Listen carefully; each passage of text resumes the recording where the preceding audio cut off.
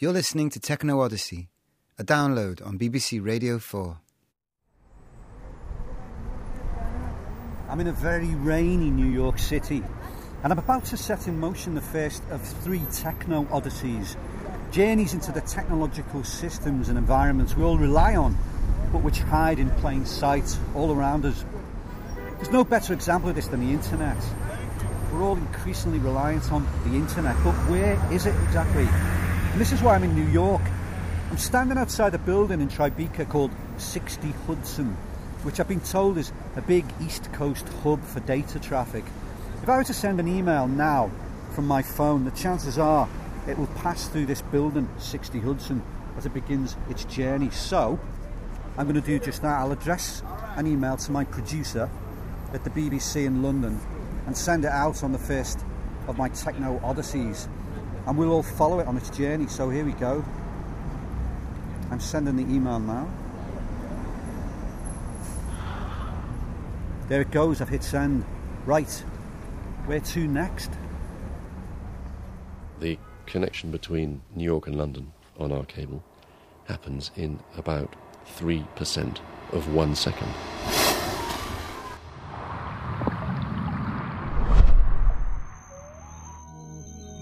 I slowed the weightless email down, threw anchors on its light.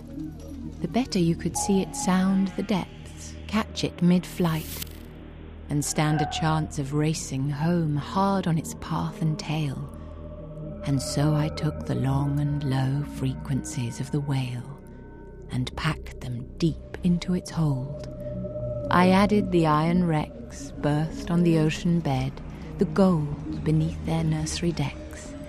And with attachments such as these, the email can be clocked, flickering through the darkest seas, and even made to talk. If you were standing outside 60 Hudson Street, the path would not be as simple as flying through the air up to the 9th floor and then traveling across the ocean. There'd be a bit of sort of pinballing back and forth before it got there. It would maybe go to a cell phone tower in a nearby building, then onto the cell phone company's network, and then most likely to another building somewhere in Manhattan, perhaps 40 West Street, where Verizon's major network hub is. Talk? What would an email say except the words it carries? Encrypted, light-fast, locked away, and always in a hurry. But then from there, it would go back to 60 Hudson, most likely to the 9th floor, where at some point it would connect from one refrigerator-sized router with lots of blinking lights on it via a yellow fiber optic cable up into the ceiling, down to another refrigerator-sized router with lots of blinking lights on it. That belongs to one of the transatlantic networks. Perhaps one known as Hibernia Atlantic, that takes a bit of a special route. Its cargo never settles strange or ripens in the passage. Its words are never rearranged. The medium is the message. So from the 9th floor cage, literally a metal cage belonging to Hibernia Atlantic at 60 Hudson Street, it might go through Connecticut along the railroad tracks to Lynn, Massachusetts, then go underwater across the New England coast, take a quick stop in Halifax in Nova Scotia at the Hibernia Atlantic's landing station there, kind of big lighthouse kind of thing. It doesn't look like a lighthouse, but that's effectively what it does. Though light slowed down to ballad speed reminds us where it's been, a journey through a spider thread of fibre that contains the babel of a phone exchange, a biblical store of print, a million pictures if we break its glass at any point.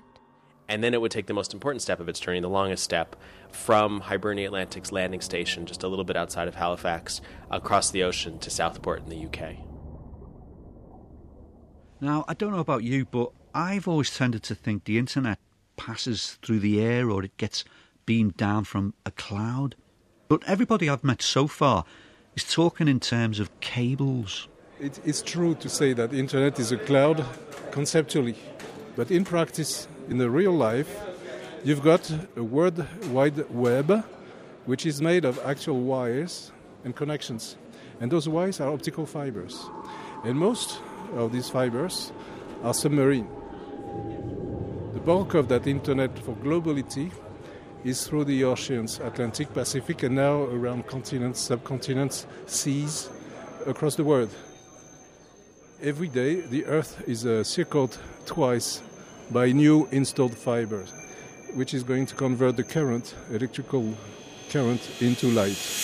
So if the current is data, little pulses of current, you get little pulses of light. There is a kind of alchemy whereby the words we write are turned from electricity and magicked into light. The light beam in the optical fiber has the maximum ever possible imagined capacity of transporting data. Hey guys, thanks for joining me for another episode of This. At the rate of 1,000 gigabit per second across the world. Get ready to stop.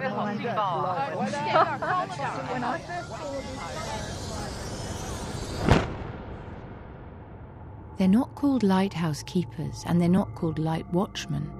They're stationed on the edge of land. We all depend on them. We are quite isolated, and because we don't advertise the fact that what we actually do, people seem to read quite strange things into what this facility is. We've been likened to a secret government organisation. But no, we're actually a private company, basically, that carries transatlantic data communications.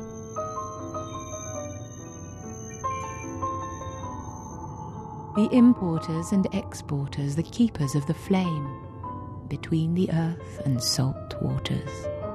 And no one knows their names. When I visited the Hibernian Atlantic cable station in Halifax, I was a bit early. I was supposed to meet the keeper of it about 9 o'clock. And I rang the buzzer outside, and somebody answered, but it was a person on the other side of the cable in Southport who said, oh, yeah, Dave's on his way, he'll be there, and then buzzed me in and opened the electronic gate from the other side of the ocean, which reminded me that a cable across the ocean operates as a single machine with a building on one side and a building on the other side. Perhaps they practice translation, because they also turn the light that's crossed the wide ocean back into words again. Right, I've got you a little picture here just showing the optimal band of light that's used for data transmission. It's referred to as the C-band. It's a light at the far end of the spectrum that is ideally suited for carrying data rather than being actually physically visible. So in terms of being referred to as a lighthouse keeper, yeah, more a light watchman, I think.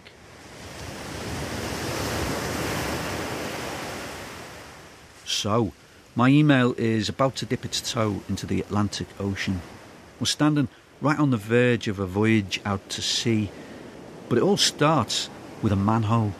Which is the last point and the last joint on the cable from the terrestrial network to the undersea network, and it'll go from there out offshore, out towards the continental slope, around 400-500 metres, and then it goes off the continental shelf, down the slope and into what we call the abyssal plain, into the really deep areas of the ocean. As it crosses the Atlantic, we'll have to cross over the Mid-Atlantic Ridge, which is effectively where the continental plates are moving apart, and there is effectively a mountain range in the middle of the Atlantic there, which we have to cross over. A telegraphic plateau said to stretch from Newfoundland to Europe meant a cable laid across the Great Grey Pond. We often are coming across many of the cables which have been laid beforehand, and of course we've been laying cables in the Atlantic since the 1850s. Victoria praised the president. The old world thanked the new. Hats and fireworks were sent into the air. Sparks flew along the miles of copper core. A wire craze ensued. The cable linked the trading floors, the speculators queued. We've gone through from telegraph era to the coaxial era and now on to fibre optic cables. The pond had other ideas. The plateau had been mapped on little more than hopes and prayers, and soon the cable snapped.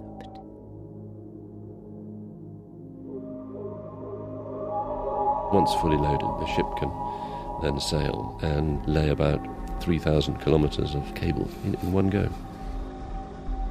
The Grand Banks and the Flemish Cap, the Gulf Stream and the North Atlantic Drift, admiralty maps, nautical charts.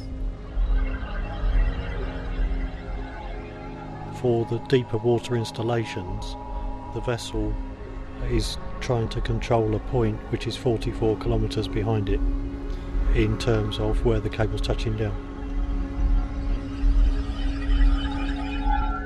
Henceforth, trawlers and ocean-going birds cross sweet nothing. Below, a place where all our light and words are not supposed to go.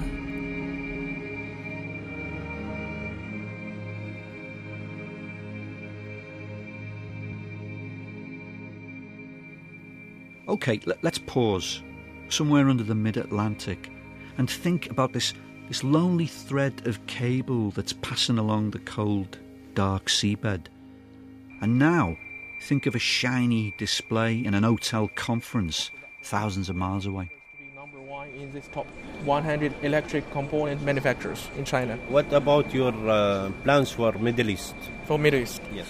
We have our strategy that... I'm at Suboptic in Paris. This is the submarine cable industry's big conference, and also, I have to say, looking around its shop window, I'm wandering through the aisles of displays here and definitely feeling like I'm in the wrong shop.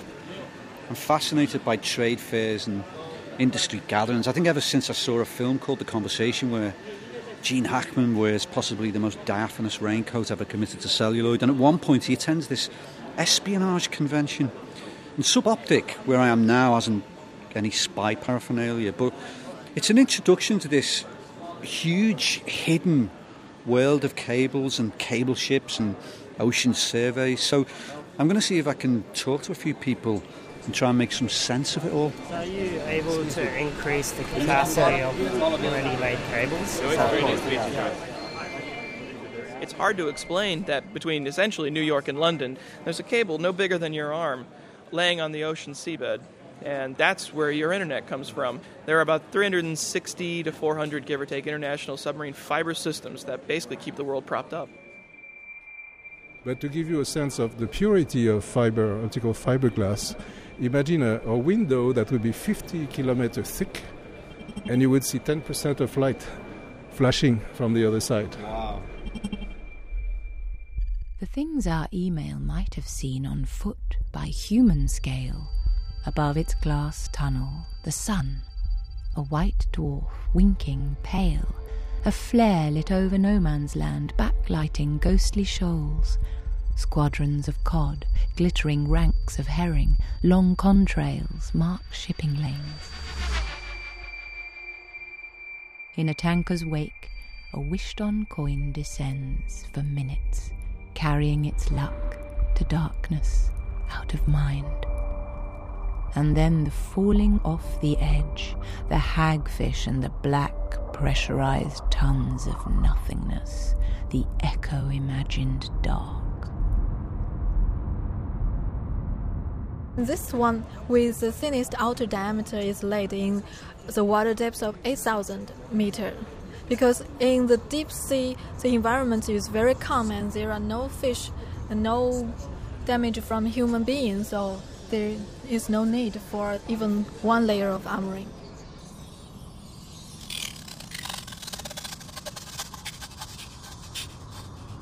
There is a lot that goes on to keep the traffic moving, and these cables do break.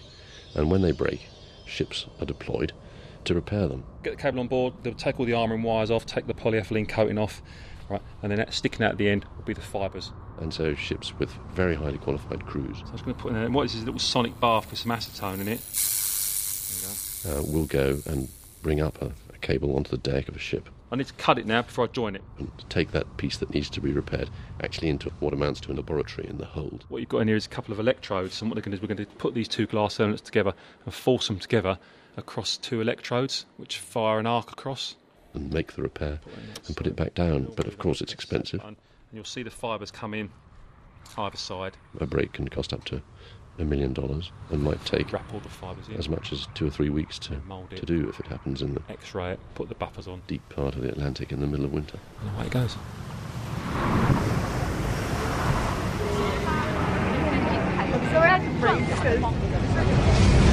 Every second the language hits the beach. An entire literature, Manhattan's phone book tunnelling under dune hills on the edge of a new continent. Deep Marham roots might feel it.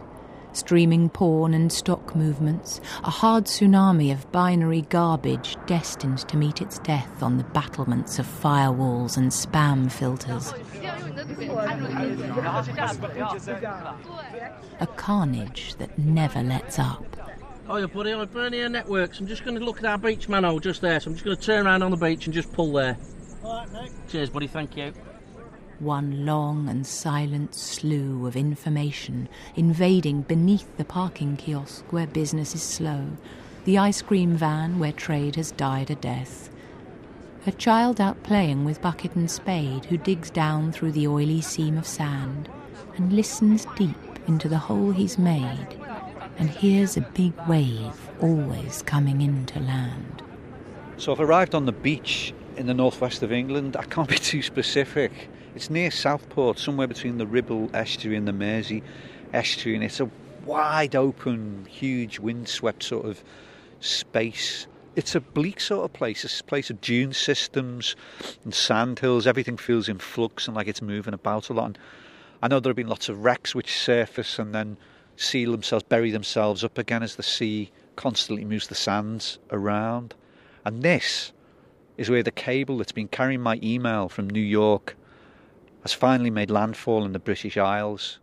Below us, below approximately 2 feet of sand, is a chamber about 12 feet deep where the fibre actually comes into the beach. This is called the beach manhole.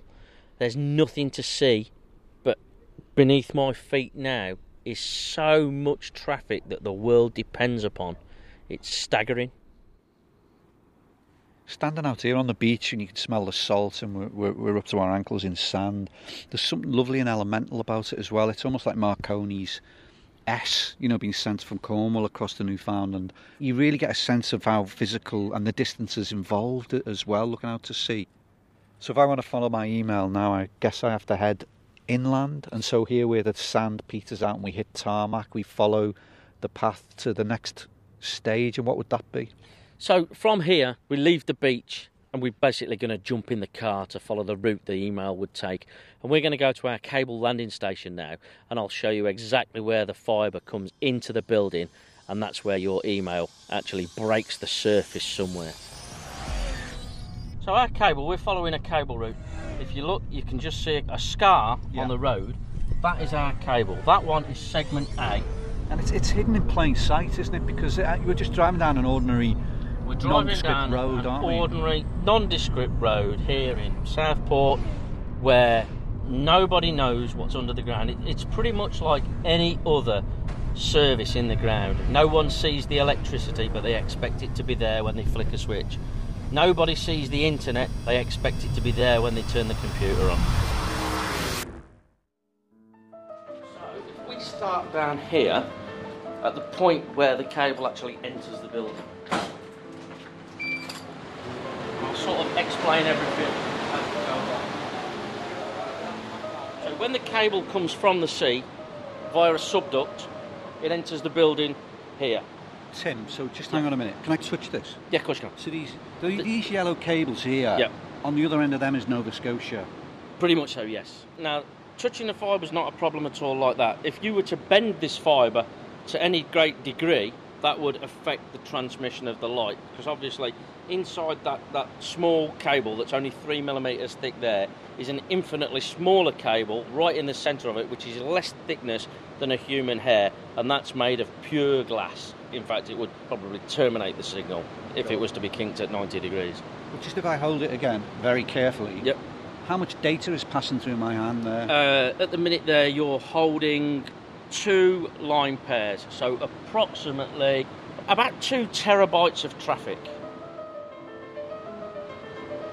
If you was to break that down into, say, telephone conversations, maybe as many as 4 billion telephone conversations at the same time. So my email that I sent from New York has reached Nova Scotia, has been converted into a form of light or a form of a bandwidth. shot across the ocean, you've received it, and you're converting it back. Your transmission would come to us as light, we would demodulate it, then pass it on again as a different wavelength of light, would be sent out on another transmission path, this time terrestrially rather than marine, off to a large data centre, wherever that may be. London, Manchester, the north of England, anywhere.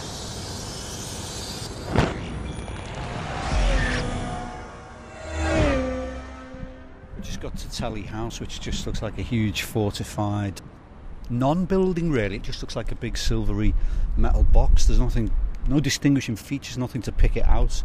I'm just going to call and try and buzz myself in. From off the edges of the map, to feed a hard demand, the bark and seeds and roots and sap arrive from distant lands. We're standing in what used to be actually East India Dock, and about 100 years or so ago, this is where all the fast cutty ships, like the Cutty Sark, were bringing spices into London. And that's reflected in many of the street names around here. There's like Coriander Avenue, which we're standing on now, Rosemary Avenue around the corner, Nutmeg. The seeds and roots and sap and bark that fuel a deep desire have travelled through a salty dark and feed a constant fire. And of course what's coming in today is not spices but data, and lots of it. And this is one of the most important connectivity nodes in Europe. It's where a lot of the subsea systems that you guys have been looking into already actually come in and terminate. We've folded up the ancient maps, and now our city streets memorialise an age of sap and bark and seeds and roots. The internet lives in buildings like this. Grey, nondescript. In fact, quite a lot of them don't really have any windows either. And what's odd about these buildings is that they're not really designed to house people, but technology, so servers and routers and switches. So they're kind of very, very unusual buildings. And from the outside, you just got no idea what's going on here. All my usual areas, so 4, 9, 15. There's a place where emails go to sleep, 19, where searches leave their trace before this journey through the deep. 110, P1, and then finally Starsweet. A cooled and secret place. So you can hear, just standing outside, quite a roar, can't you, actually? And we open the door now.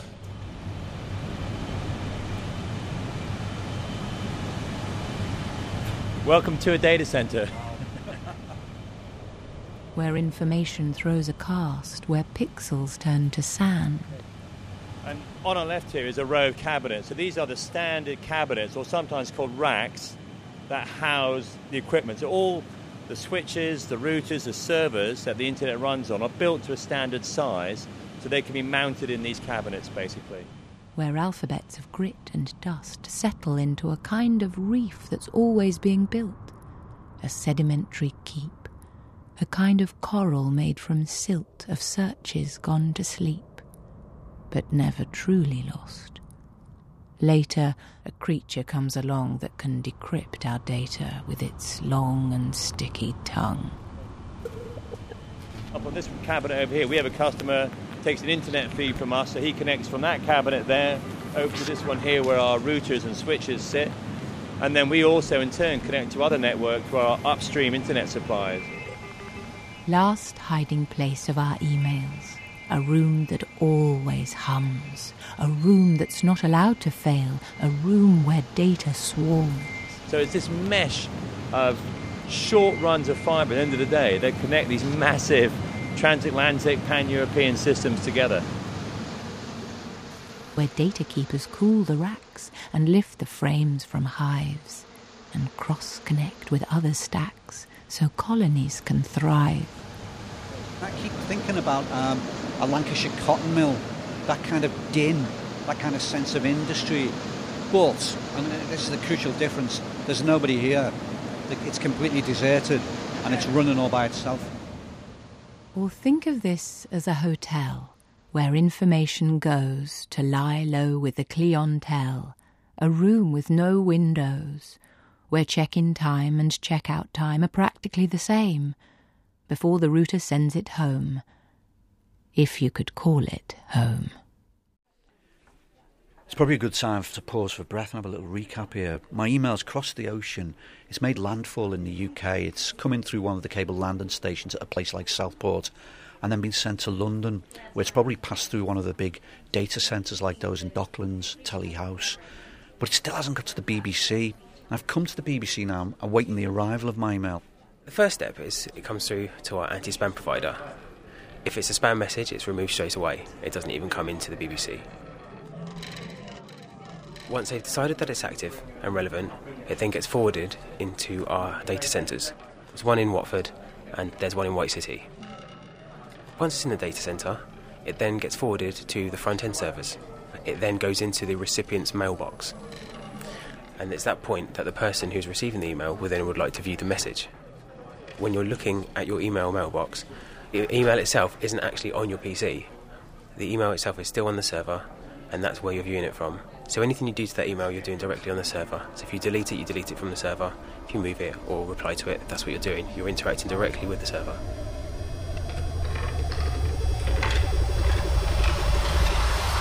Right, so I'm in the new building at Broadcasting House, which is huge, and I'm looking for my producer. Who I think sits somewhere in this open plan office here, and here he is. Neil, hello. Have you checked your inbox? Well, I've been waiting to open it, so it did arrive a little while ago. Oh, fantastic. A little bit quicker than you did. Yeah, here we go. Paul Farley. There it is. Can't see a message, but there is an attachment. Let's open it.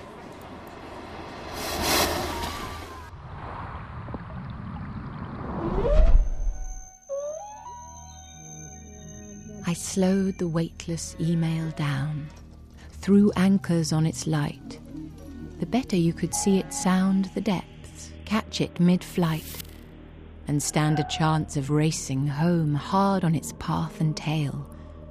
And so I took the long and low frequencies of the whale and packed them. Sometimes when I've flown across the Atlantic for 7 hours, I've imagined the cable paying out behind the aircraft for 7 hours and lying on the bottom of the ocean. There's no doubt that if these systems could be seen, they would be wonders of the world. But because they're so invisible, people are unaware of them, and they're not. But they lie there at the bottom of the ocean, amongst the wrecks and the whales and the fish and the seaweed, quietly transmitting these billions of bits of information that make our world what it is today.